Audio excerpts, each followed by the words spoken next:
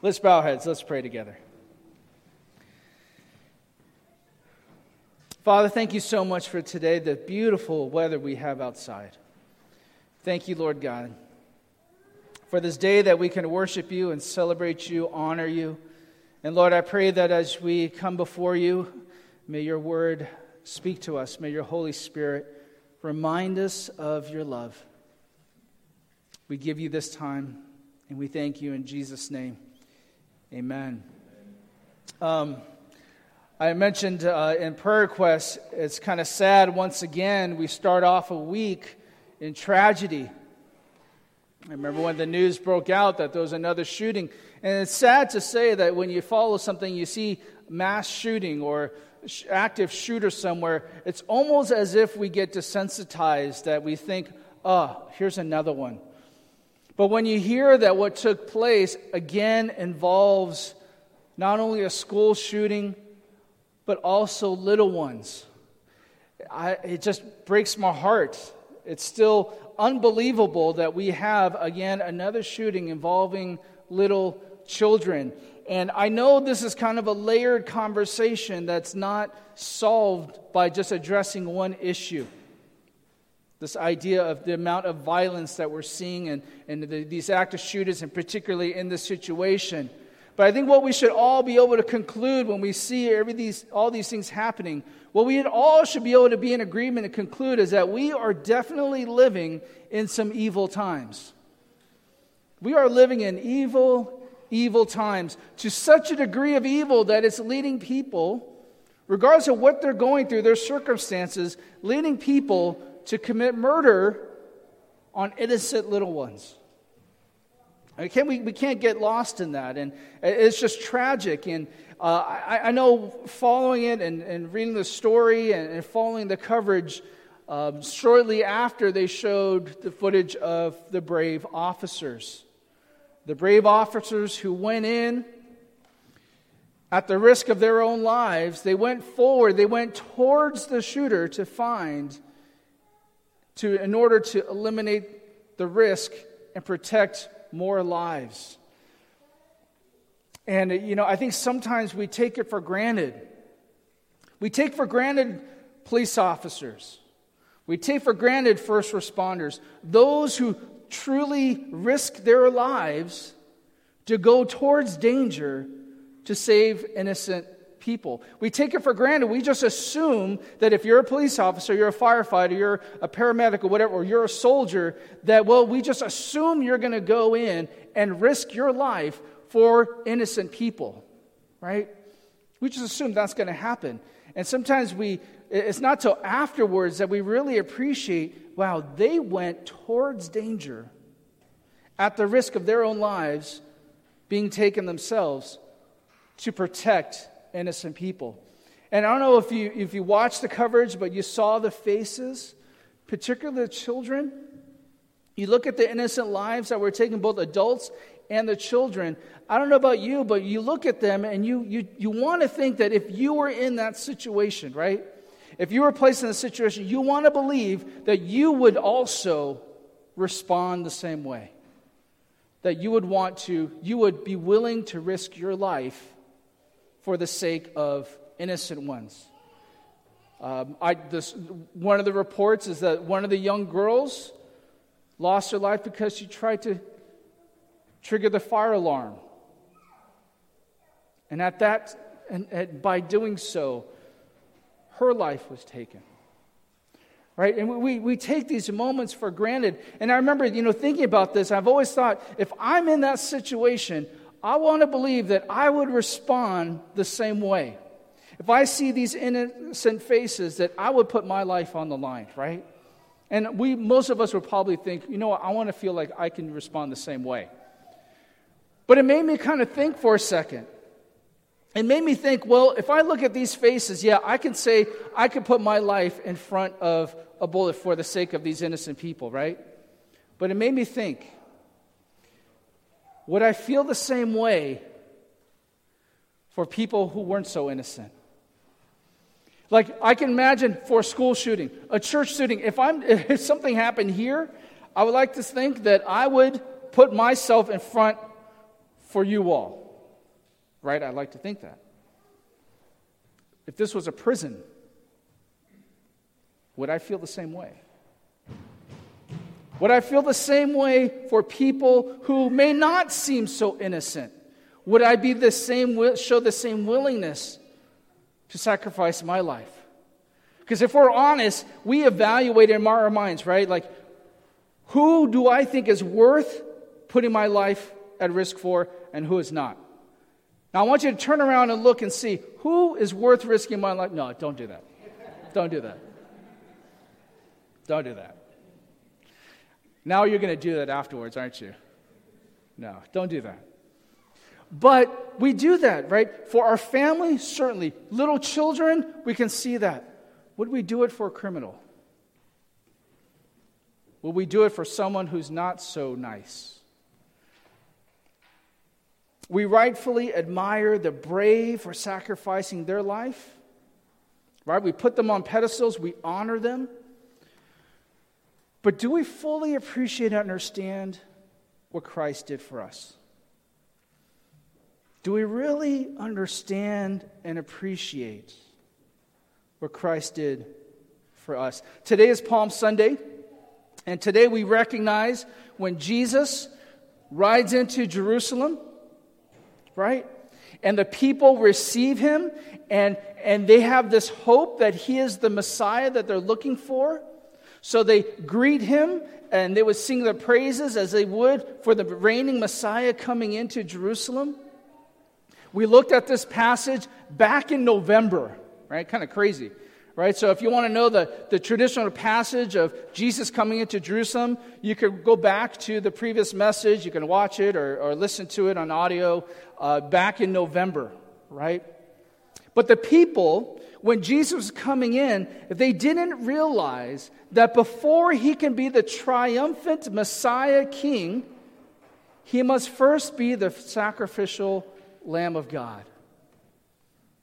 Before Jesus can be acknowledged as the reigning King, he first needed to be confessed as Savior. Right? Before he sits on the throne, he must first be nailed to a cross.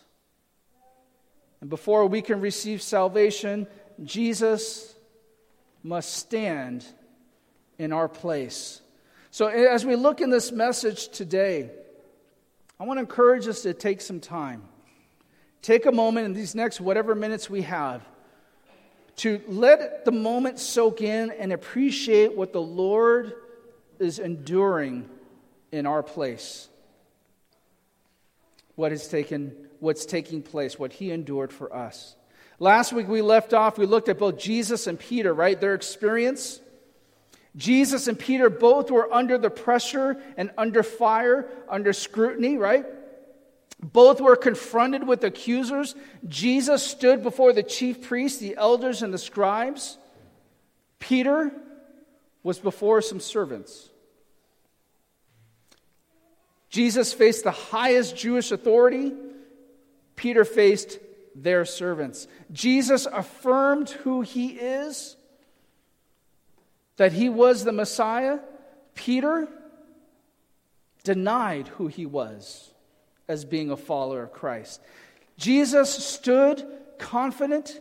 Peter was shaken, right? Peter denied knowing Jesus for a third time, and he fled for his life. Jesus stood to give his life for us. And so we're going to take a look we're going to pick up where we left off. Peter ran off after denying. Verse 1, chapter 15 of Mark. And early in the morning, the chief priests with the elders and scribes and the whole council immediately held a consultation. And binding Jesus, they led him away and delivered him up to Pilate. And Pilate questioned him, "Are you the king of the Jews?" And answering, he said to him, "It is as you say." And the chief priests began to accuse him harshly. And Pilate was questioning him again, saying, "Do you make no answer? See how many charges they bring against you." But Jesus made no further answer, so that Pilate was amazed.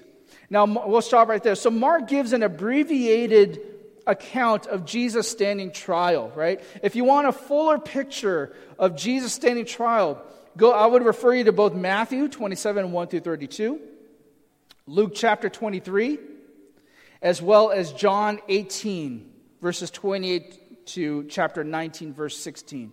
So if you have a fuller picture of what Jesus experiences and read all four Gospels, I would refer you to those three Gospel accounts as well. Because Mark only gives accounts for Jesus before Caiaphas briefly, and the council, and a summary of Jesus before Pilate.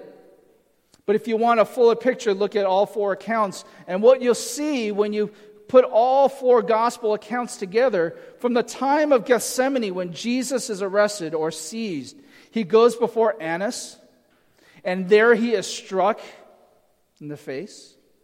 Then he goes to Caiaphas, his son-in-law, who is at the time the high priest.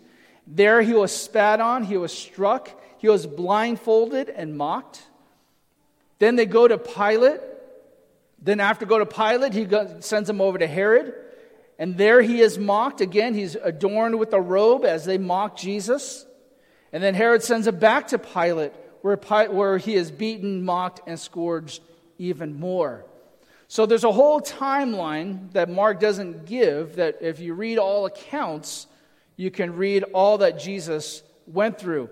And all this occurred before about 6 a.m. So from early evening or early morning from the previous passage to then, 6 a.m, all this had taken place. So we saw last week that the chief priests, elders, and scribes attempted to bring accusations against Jesus when they seized him. Bring accusations to him. They were even trying to give up false accusations, trying to find some reason to charge Jesus, some reason to find some answer, some way to put him to death. So finally they asked Jesus, "Are you the Messiah? Is this who you claim to be?" And he says, "I am." So from there, he said, blasphemy. But they also know the charge of blasphemy by the chief priest isn't going to cut it in terms of getting a death sentence from the Roman perspective. So they had to find some reason, some charge. How can we get Jesus found guilty and worthy of a death sentence? Because just because we say he's committing blasphemy isn't going to cut it. So what do? They bring Jesus before Pilate, who has the authority to sentence him to death. But here's the accusations. They're going to present Jesus as an insurrectionist. He's the one who's causing unrest among the people, claiming to be a king that would be a threat to Rome. So Pilate asked the question to Jesus, "Are you the king of the Jews?" Now it's interesting, Mark gives a very not so subtle emphasis here, right? Because as we've seen throughout our time in Mark, Jesus has not fully revealed who he was to the people. But here, Mark is making a very clear emphasis. Jesus being the King of the Jews. And the King of the Jews is put on trial on false charges. There's not a strong case for him. So here is the King of the Jews being put to trial on false charges. And Mark is going to make it a point. In fact, we see that Jesus being referred to as King of the Jews is mentioned 4 times just in our passage here, 2 more times that we're going to see on Good Friday service. So they accuse Jesus of being an evildoer, an insurrectionist. They accuse him of encouraging the people to not pay their taxes to Caesar. He's a king. He's claiming to be a king against Rome. So the chief priests, they try to make Jesus out to be an enemy of the people and an enemy of the state. And it's interesting that these chief priests are willing to compromise their integrity and portray themselves as sympathizers for the Roman government. just so they can get Jesus killed. Do you understand? Can you get this picture? Right? These chief priests, they're not Roman sympathizers. They're not like patriotic, go Rome. At least not all of them. Yet their hatred is so much towards Jesus that they're willing to put themselves before Pilate and present themselves as some sympathizers for Rome. Say, here's Jesus. He's causing problems. He's a threat to Caesar. He needs to be found guilty. It's interesting, this picture. And you see the desperation on the chief priest and the level of hatred towards Jesus. And I mentioned in previous messages how you can have rivals who have disagreements and they're oppositions to each other, right? But one thing they had in common is that they hated Jesus. And how much of that we see today? Right? You have all these different oppositions, different religions, different sides of the political spectrum, all these kind of things, social issues, but there's a common disagreement. What do we do with this Christian thing? What do we do with this Jesus thing, right? We see that sentiment today. So Pilate asked the question to Jesus, are you the king of the Jews? And it's interesting, Jesus' response is that, well, basically in our, how we would say it is, well, you said it, not me. That was Jesus' response. Pilate asked, are you the king of the Jews? Jesus' response, you said it, not me, right? It's as you say it. Go on. Verse 6. Now at the feast, he used to release for them any one prisoner whom they requested. And the man named Barabbas had been imprisoned with the insurrectionists who had committed murder in the insurrection. And the multitude went up and began asking him to do as he had been accustomed to do for them. And Pilate answered them, saying, do you want me to release for you the king of the Jews? For he was aware that the chief priests had delivered him up, but because of envy. But the chief priests stirred up the multitude to ask him to release Barabbas for them instead. I'll stop right there. See, when he asked Jesus, are you the one? Are you the king? And Jesus responds that way. They continue to accuse him with everything they can find. And all Jesus does, his response is silence. And Pilate's amazed. Why is he amazed at Jesus' silence? Because our natural inclination, if someone accuses you of something outrageous, or they accuse you of being someone that you're not, or saying something that you didn't say, what's your response? You want to defend yourself, right? You're going to speak up for yourself. But Pilate's amazed. All these charges are being brought to Jesus, and he doesn't say a word. And now what we have here is there was a man in custody named Barabbas. He was a true criminal. He was guilty. He was an insurrectionist. He was a robber. He was a murderer. And so Pilate presents this opportunity. He says, look, I'm willing to release Jesus. I find no fault in this man. It's interesting. What does the crowd say? The crowd, they weren't having it. It's interesting, throughout Mark, remember the crowd was a character in our stories as we've seen throughout? When we see throughout Mark, we see a crowd coming to Jesus because they wanted to hear him teach. There was a crowd around Jesus because they needed a miracle, they needed healing, they needed saving, and so they went to Jesus, they flocked him because they had a need. We saw that throughout Mark. Here we see a different crowd. This crowd is shouting out, but not shouting out praises. Pilate says, do you want me to release for you the king of the Jews? Isn't that interesting? Pilate, do you want me to release the king of the Jews? Now, I don't really believe Pilate believed Jesus was the king. I think he was doing what we call trolling. He was trolling the chief priests, right? Do you want me to release the king of the Jews? He probably doesn't believe he's a king. He doesn't really care. He sees no threat in Jesus. But what do they cry out? We want Barabbas. This is the degree of evil and a hardened heart that we see. This is the level of hardened heart we see with the chief priests. To such a degree that they said, we would rather you release a convicted, a known murderer and criminal over Jesus. That's the level of hardened heart we see here. And you guys, I've kind of warned you guys, and we've talked about this, the dangers of a hardened heart. The dangers of a hardened heart towards God lead you to do things that you would never think you would do. A hardened heart towards God leads you to have attitudes that you may never think you would have before. To face consequences you never thought you would face. Because when we start having a hardened heart towards God, what we find is we start distancing ourselves to God, don't we? And it leads you to destructive thoughts, destructive perspectives. And eventually it'll lead you to reject the one that truly loves you.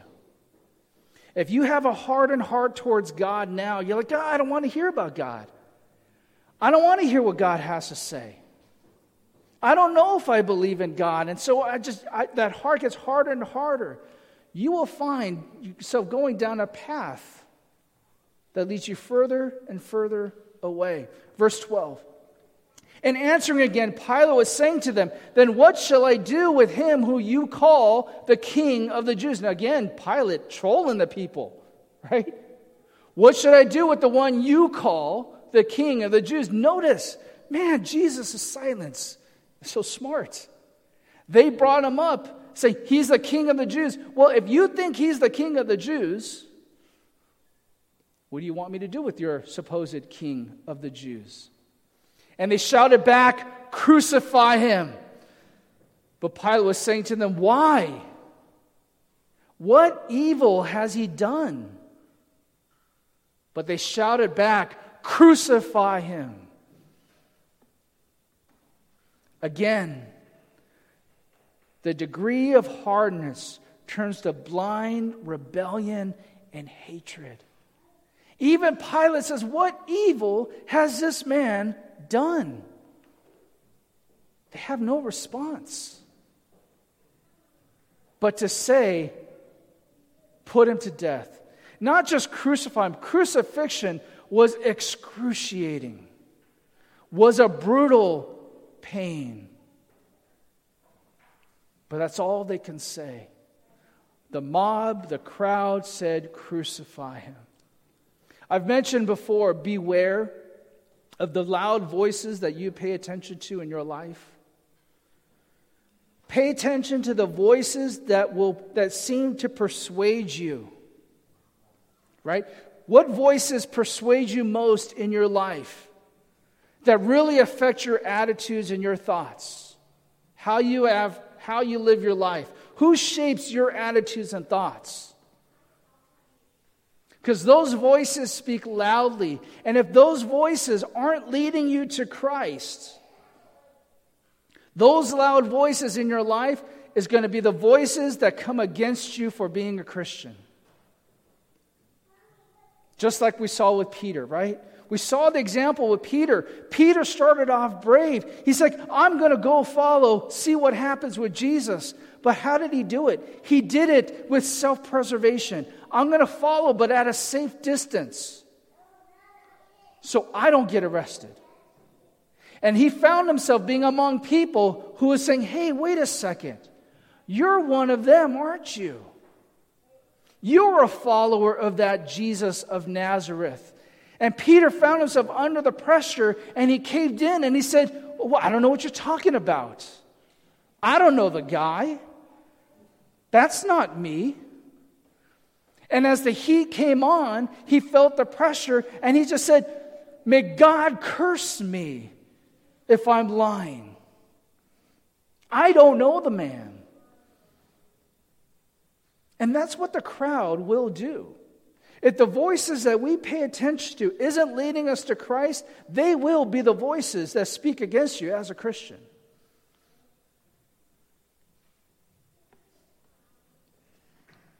Verse 15, and wishing to satisfy the multitude, Pilate released Barabbas for them. And after having Jesus scourged, he delivered him to be crucified. And the soldiers took him away into the palace, that is the praetorium. And they called together the whole Roman cohort. And they dressed him up in purple, and after weaving a crown of thorns, they put it on his head. And they began to acclaim him, "Hail, King of the Jews!" And they kept beating his head with a reed and spitting at him and kneeling and bowing before him. Pilate found no guilt in Jesus. Jesus did not fight their accusations. He didn't defend himself or attempt to prove them wrong. We see in John's gospel, Jesus admits and has a more dialogue with Pilate. And he says he is a king, but his kingdom is not of this world. Pilate wanted to let him go, but the crowd refused and insisted to release the criminal, the guilty, instead of the innocent Jesus. So we see Pilate gave in, wishing to satisfy the multitude. He gives in. He wants to satisfy the multitude. Now, let's not mistake it. Pilate is not a good guy, okay? Let's not mistake it. He is a politician. He is out to look out for himself. He's not even concerned about his constituents here, right? He doesn't want to tick them off. He doesn't want to get in trouble with his superiors. So he's just wanting to go with whatever the crowd is saying. And again, I emphasize this. Beware of the crowd. Beware trying to satisfy the multitudes. If you're trying to live your life to satisfy the multitudes, it's not going to happen. If you're going to live your life trying to satisfy people, it's not going to do it. If you're willing to compromise your faith, your integrity, your relationship with God because of the crowd, it's going to lead you down a bad path. And we see at this point Jesus had already been brutally beaten. He was struck in the face multiple times with fists and reed. He was spat on. He had a crown of thorns that was woven into, thrusted on his head. He was mocked by the council and now mocked by Roman soldiers. They put a robe on him to mock him as a king. And we see Pilate ordered Jesus to be scourged. What does that mean? Under Roman method of scourging, the person was stripped down, bound, tied, bending in a bending posture to a pillar or maybe a frame, stretched out on a frame. And the scourge involved a whip with leather thongs, straps, weighted with sharp bones, pieces of bone and lead. So when they were struck, the person was struck. Not only did the whip hit their back, but wrapped around their body. And as it was pulled back, the pieces of bone and iron would tear into the flesh. Point being, the person who was being scourged wasn't just beaten. They were mutilated.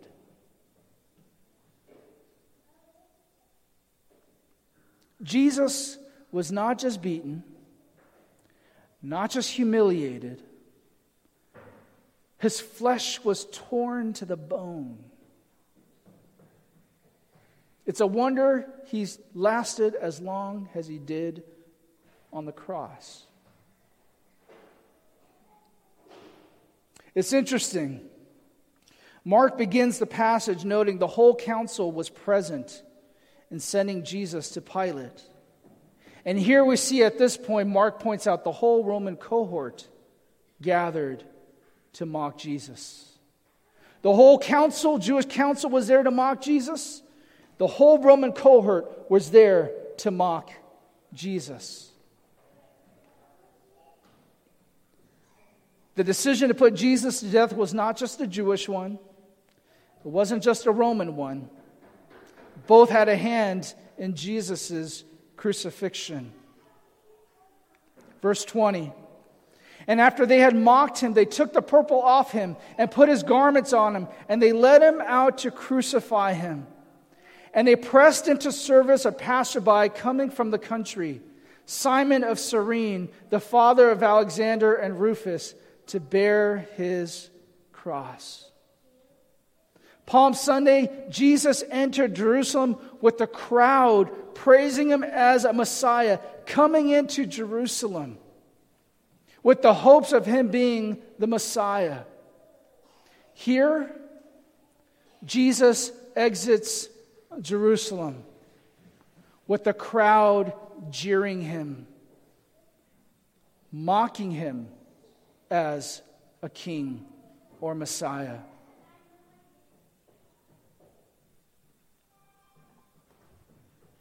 Jesus stood in our place, falsely accused, condemned for the truth, brutally beaten, but he stood in our place. See, we focused on the events that took place that led him to the cross. All those things, all those factors and how it played out, but ultimately, God's plan was fulfilled. God's plan was for Jesus to stand in our place. He took the shame, not his shame. He took our shame. For us, maybe we think about this, we think, man, this is kind of an absurd plan, right? Why didn't God just designate a lamb and say, here's your sacrifice for sin, here's his lamb? Why did Jesus have to come? Why did the eternal Son of God have to take on human flesh? Experience a brutal physical beating. Die an excruciating death for our salvation. Why did he have to? Why couldn't he have just designated a lamb, just like the old sacrifice? It's a good question, right? I don't think any of us would choose to experience that as a token, as a sign of love. If you're to think about it, ask yourselves, what do you require someone to show or prove to you they love you? What do you ask of them? Gifts every now and then? Feed you? Clothe you? Do nice things to you? Right? We usually don't require, I need you to die for me in order for me to believe that you love me. We don't usually require such absurd kind of level of devotion. Yet look at what kept Jesus. You ask him, what kept Jesus standing in that position? Withstanding mockery. How many of us can withstand people mocking us to our face before we slug back? How many of us can take someone spitting at our face, being hit, being beaten, being mocked, being shamed? What kept Jesus standing in that spot? Take the beating. It was the love of the King. The love of the King kept him standing in that spot for you and me. If you think about the degree of love that God has shown us, can we ask for any more sign of love than what Jesus did? To stand in our place, take our shame, Jesus had nothing to be ashamed of. He had no guilt. There was no charge other than the truth of who he was. He stood in the place of the guilty. And yet, what do we ask of God? So easily questioned. God, if you loved me, God, if you loved me, you would do this for me. The love of the King proved his love towards us. 1 John 4:10. And this is love, not that we loved God, but that he loved us and sent his Son to be the propitiation for our sins. 2 Corinthians 5:21, he made him who knew no sin to be sin on our behalf, that we might become the righteousness of God in him. That was Christ's love. It's not that we loved him first. It's not that we were deserving of it. But what he did is he sacrificed, he took our place. His sacrifice was sufficient and enough to cover our sin and shame and guilt.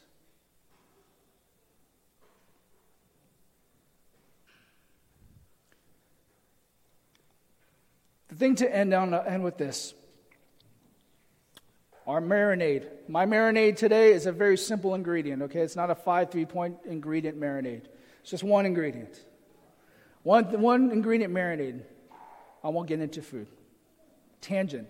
Not going on a tangent. Here's my simple ingredient for us to marinate and think about.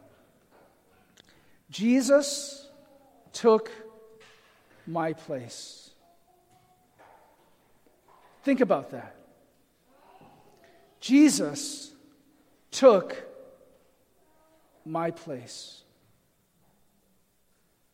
He was innocent. Yet he stood as if he was a guilty man. He took on our shame so that we wouldn't have to pay the ultimate penalty, so that we don't have to live in shame anymore. The love of the King stood in that place and withstood the beating, the mockery, and the shame. Because that is beyond even. The extent of his love towards us goes even beyond that. But what more do we ask of God to show his love for us?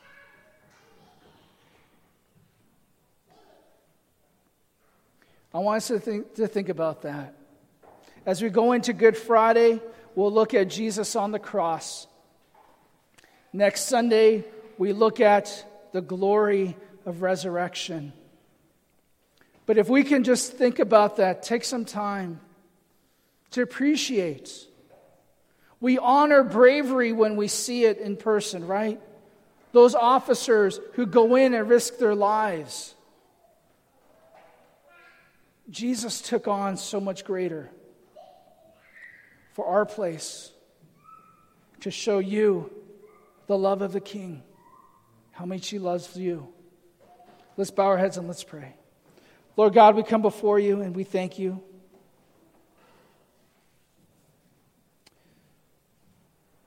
We thank you for your great love for us. You stood in our place.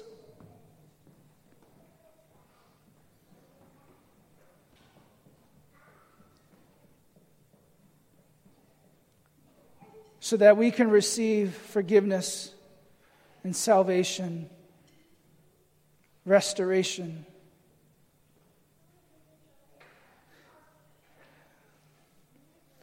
Lord, I pray that we would love you.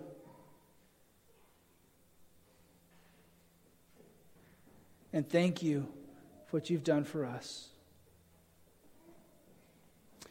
In Jesus' name.